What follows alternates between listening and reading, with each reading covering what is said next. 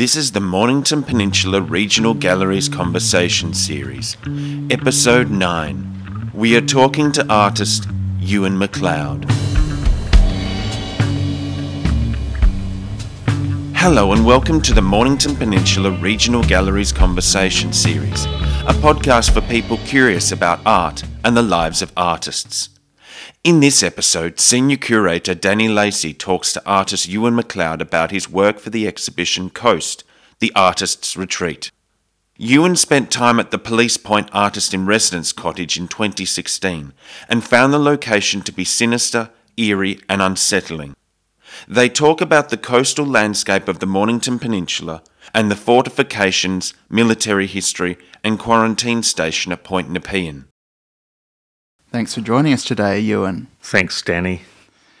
So I'll start by asking you about the new work that you've made for the Coast exhibition. You've made 3 quite amazing paintings. Can you tell me how those paintings came about? Well, I guess I generally work by going to a place and doing work on site and taking away memories, take some photos. And then when I'm in the studio, you're sort of sifting through all of that and trying to make sense of it. And it's interesting for me coming back this time and going back because, of course, the longer you're away from a place, the harder it is to sort of hold on to it. Other things tend to creep in. And I guess I don't mind that, but it will often affect the specific nature of the place. So the place probably after a period of time becomes a more generalised internal kind of landscape rather than a specific place. But I did try and make these works about this area and how I found it when I got here. So I basically followed the usual way I normally do of looking at both the studies I've done and then trying to take them a bit further. And you spent 4 days down at the Police Point Artist-in-Residency back in 2016.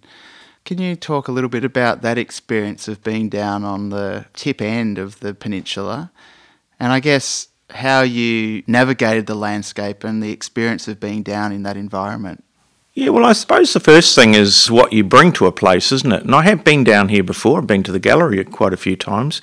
But funnily enough, never really spent much time on the coast. I mean, it's kind of funny. How can you come down to Mornington Peninsula and avoid the coast? I don't know, but I reckon I've done it. And I even went to Mornington Township and stayed there and didn't go to the coast, which is kind of strange, really. Coming from New Zealand, which I suppose feels like it's just one big coast, there isn't much interior.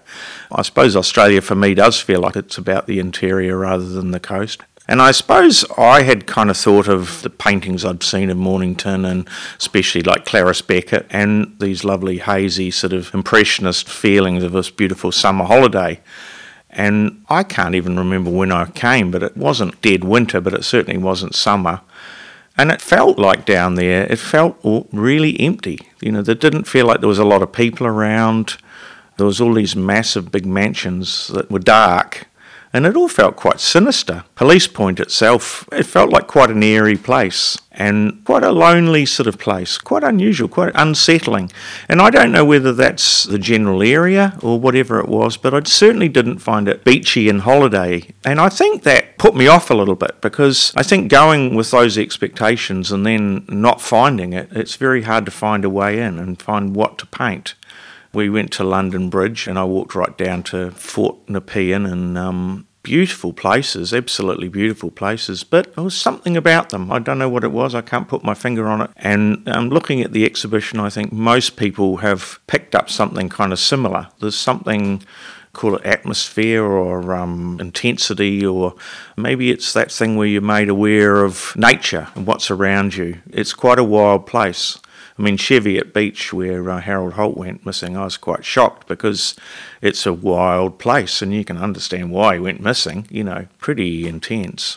The whole back beach and that whole coastline is amazingly wild. Really the wild. Rips and the waves and the ocean, the power of the ocean. To think that you're so close to Melbourne is quite strange. It feels very, very isolated and it feels like bits of New Zealand. It certainly feels like parts of New Zealand and like Tasmania, I think, too. There's areas I was remarking today that I felt a bit like I was back in New Zealand.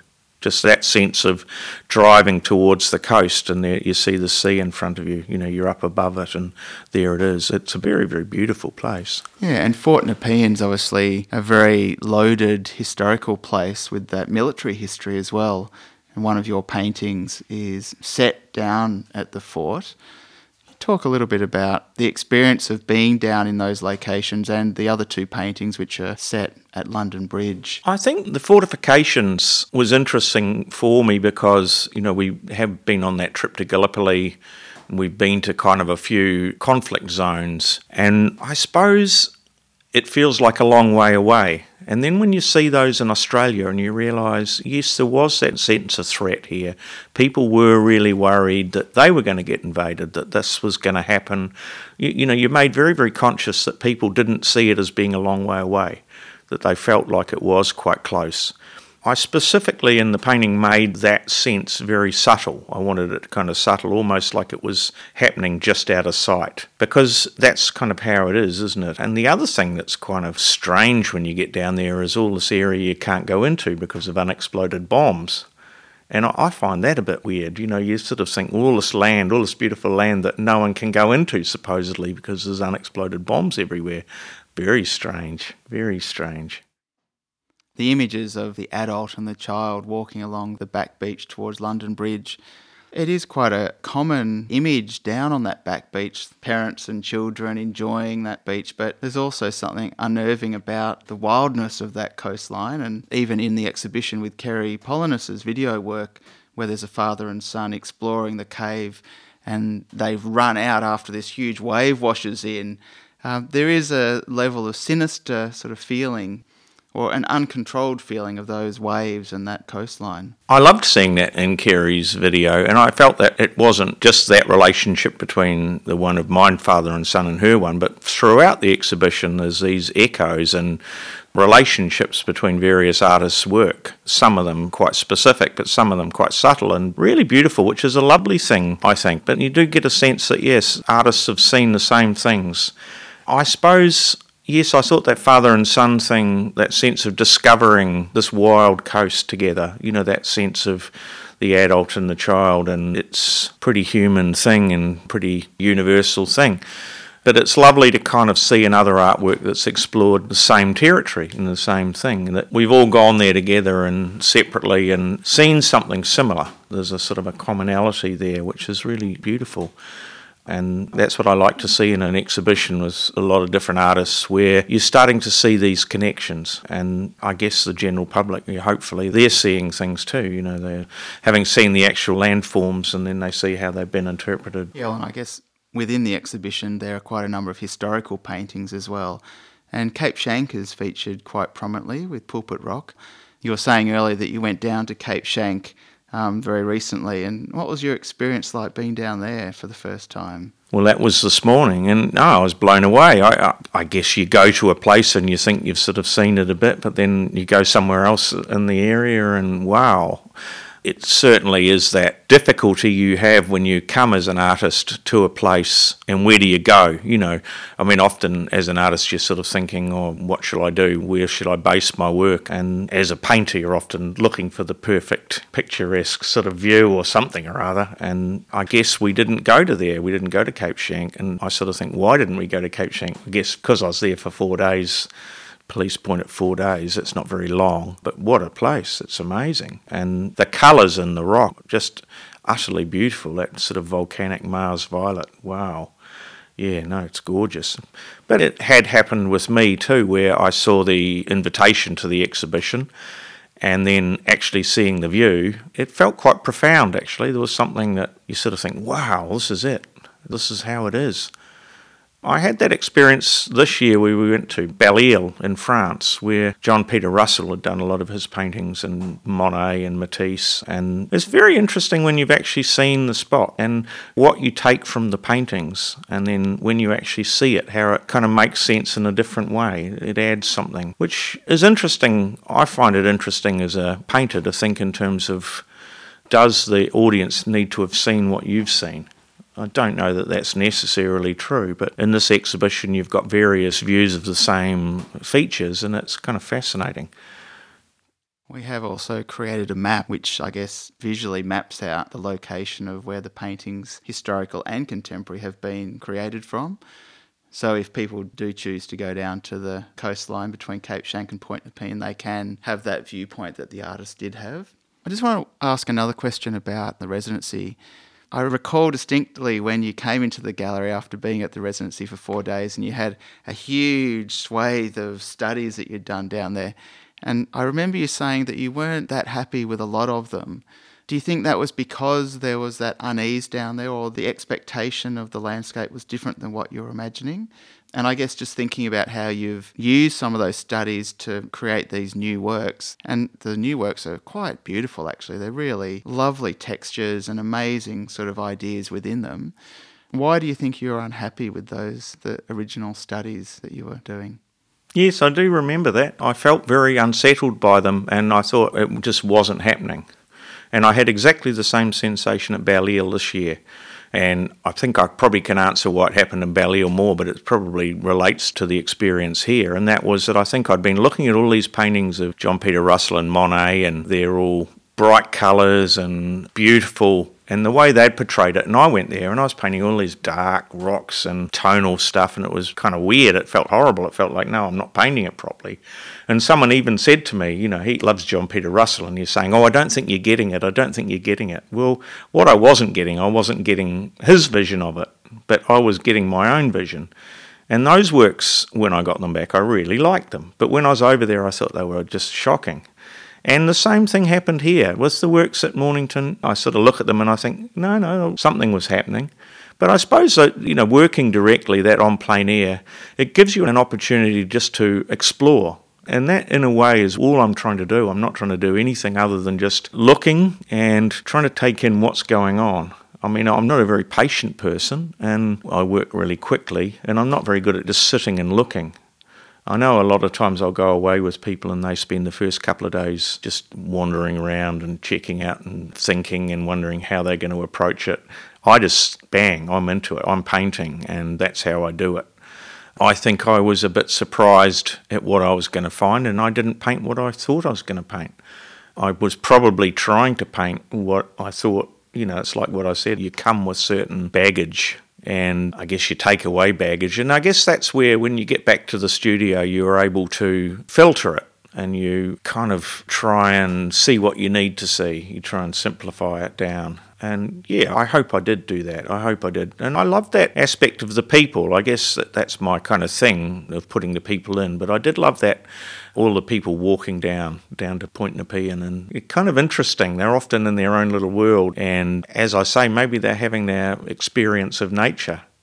Most of us live in cities and don't have much of a dose of it. But when you're down there, you really are, you're in it, It feels a bit more like you're on a ship, as everywhere you look there's water. And yeah, it can be very quiet as well, even right down at the end of the point, because there's the main road that goes down, and you've obviously got the bay on one side and the ocean on the other side.